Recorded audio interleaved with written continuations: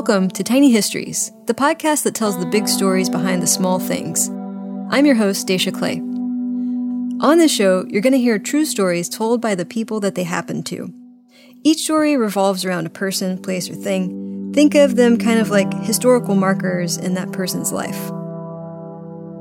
By the way, Tiny Histories is a big endeavor run by a small crew. You can find ways to support the show, and you can find out how to share your own tiny history at tinyhistoriespodcast.com. Remember to subscribe to, rate, and review the show wherever you listen. We all have big moments of realization, those moments where it dawns on us that our long-held notions about ourselves or others or life just don't hold water anymore, and where new ideas of what's possible and true take root. I remember having a moment like that in a grove of redwood trees in Northern California. I'd previously not understood how huge and beautiful the world could be. Mind blown. That's the kind of setting we typically imagine big aha moments to take place in. And generally speaking, the smell of pepperoni is not involved. But in the story you're about to hear from Jess Clark, the smell of pizza was very much part of a major moment like this for him. It's a great story and a great reminder that answers aren't just found on mountaintops or on soul quests. Sometimes they're right down the street from us in seemingly mundane places.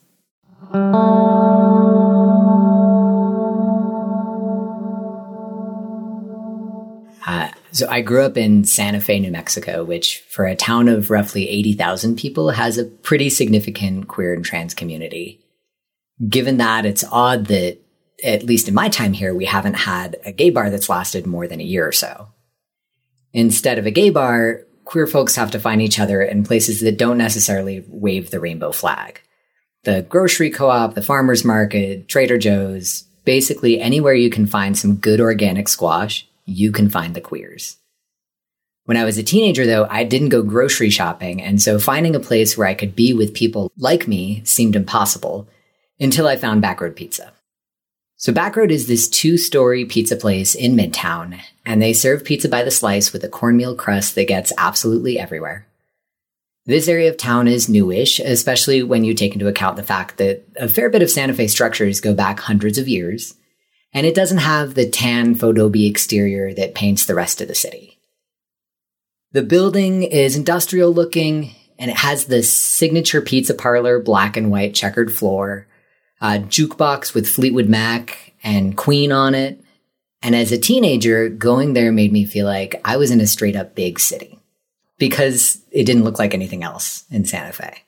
So Backroad is a queer-owned pizza place, originally owned by 2 queer folks and now 1. And it's like any business and especially any business in queer community, where if it's owned by queer folks are going to show up. Because instead of having the default setting be, I'm not sure if this is going to be a place that's going to accept me, the default setting turns into, oh yes, this is a place that is meant for me. And of course, that means also hiring queer staff. I can't tell you the number of friends that I've had that have worked at Backroad Pizza. It's like a coming of age ritual as a queer person in Santa Fe is having your turn to work at Backroad Pizza. At around 15, I realized I like girls and came out to my friends. I was met with a resounding, yeah, we know. I mean, I had been wearing clothes from the boys section since I was 8 years old, so most folks figured something was up. I was feeling so excited, but there was something missing. The word gay kind of worked, the word lesbian didn't, and I didn't know why. There's this thing that happens when you grow up queer and trans. If you don't have adults in your life who look like what you could imagine your future would look like, it can be really hard to imagine a future for yourself, period. And I didn't have any models for who I could be in the world. Then one day at Backroad Pizza, I see this woman who had short hair and was wearing a motorcycle jacket and combat boots, which was the height of masculinity for me, probably because I grew up in the 90s, and I was blown away. I didn't know you were allowed to do that as an adult woman, and figured that one day I would just magically start to look like my mom's friends with their dresses and high heels and makeup. I was so excited to see this person who, in the span of just a few seconds, came to represent so much possibility for my future that I went up to her. Hi, can I ask you a question? Sure, kid. What do you call yourself? And she looked at me kind of confused, but very quickly realized what I was asking. And she said, "Oh, I'm a butch woman." And I said, "Thanks," and ran away. That night, I stood in front of the mirror and practiced saying out loud, "I'm a butch woman. I'm a butch woman." I couldn't get the woman word out of my mouth and have it feel okay. It was absolutely right for her. It was perfect for her. And she seemed so sure of herself, so why couldn't it be right for me? Months later, while attending a Gay Straight Alliance workshop, I met a transgender man for the first time. I couldn't believe that someone like him existed. I'd only ever heard of transgender women, and only in the context of Ricki Lake and Jerry Springer, their pain being exploited for our entertainment. But here was this guy that looked like a tattooed cross between a lumberjack and a linebacker. You know, the brawny paper towel guy? He looks like that. And I had this incredible flash of what my life could be, followed by a deep disappointment in thinking, well, if that's what it means to be a transgender man, I'm never going to be that guy. It was like the children's book, Are You My Mother? I was a little queer bird running around and asking strangers, "Are you my gender?" I kept crossing paths with this man, this impossible possibility. He hosted a monthly queer performance night on the postage stamp of a stage that stood in the corner of Backroad Pizza. And every time I went, I was struck by how he moved with so much surety. He knew who he was, and he played on our perceptions of him with his cheeky intros and unapologetically sexual readings that made my 16-year-old self seriously blush. And over time, he became so much more than this caricature I had painted in my mind. He wasn't only a muscled, tattooed badass, something that was so out of reach for me. He was sweet and vulnerable in that special way that queer and trans folks are when we're in a place that feels safe. I lingered after the shows and stopped by his table, trying to play it cool, but not knowing how. The show was, cool and stuff or whatever. And he was always so kind, likely recognizing something that I couldn't yet. And with every interaction, the vision of a future where I could be sure of myself and surrounded by community got clearer. The possibility of me shifted from something entirely unfathomable to a not quite realized reality.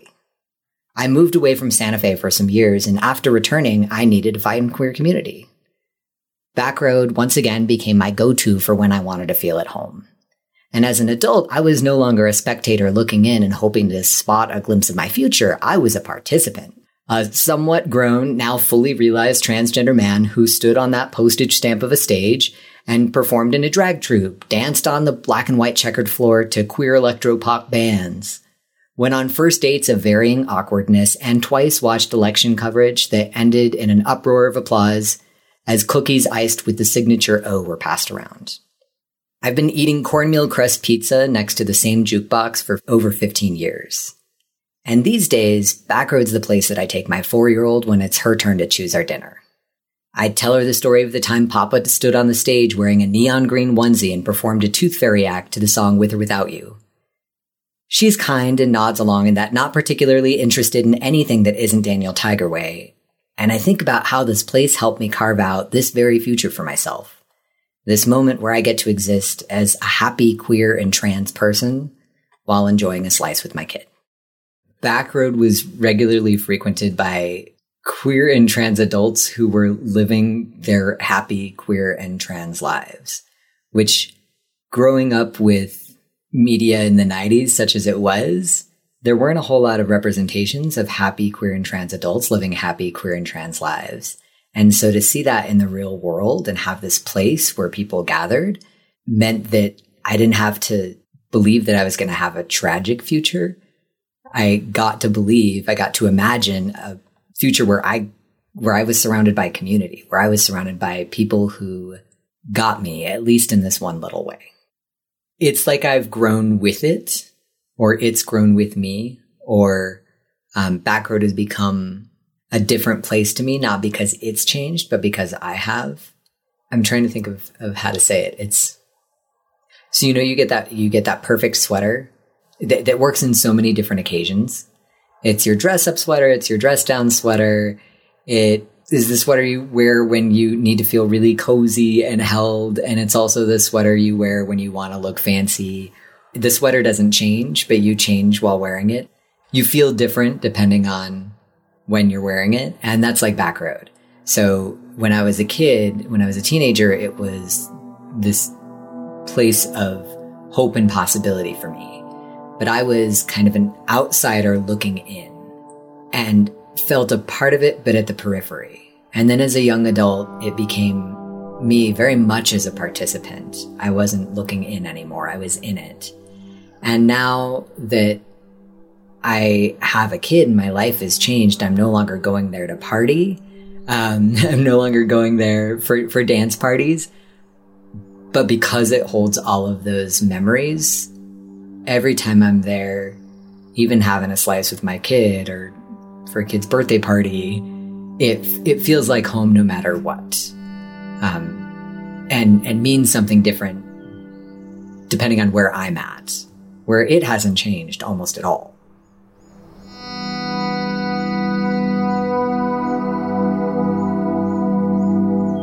Many thanks to Jess Clark for telling his story. If you want to hear more from Jess, check him out on the Buffering the Vampire Slayer podcast, where he's a regular contributor. I particularly recommend the Seeing Red and the Monster Myth episode. And check out Solace Crisis Treatment Center, where Jess has been working to prevent sexual violence for over a decade. Their website is findsolace.org. Thanks so much for listening to this episode of Tiny Histories. We hope it got you thinking about your own stories, and if it did, we'd love to hear from you. Tell us your story at tinyhistoriespodcast.com, and if you do, we might just hit you up to share your story on the podcast or in the Tiny newsletter. You can find a link to the Tiny newsletter, show notes and photos of our storytellers, ways to engage with us, and ways to support the show at tinyhistoriespodcast.com. Tiny Histories is written, hosted, and produced by me, Daisha Clay. Our theme music is by the inimitable Nat Evans. To find out more about Nat, go to natevansmusic.com. Tiny Histories is a production of Pillow Fort Studios.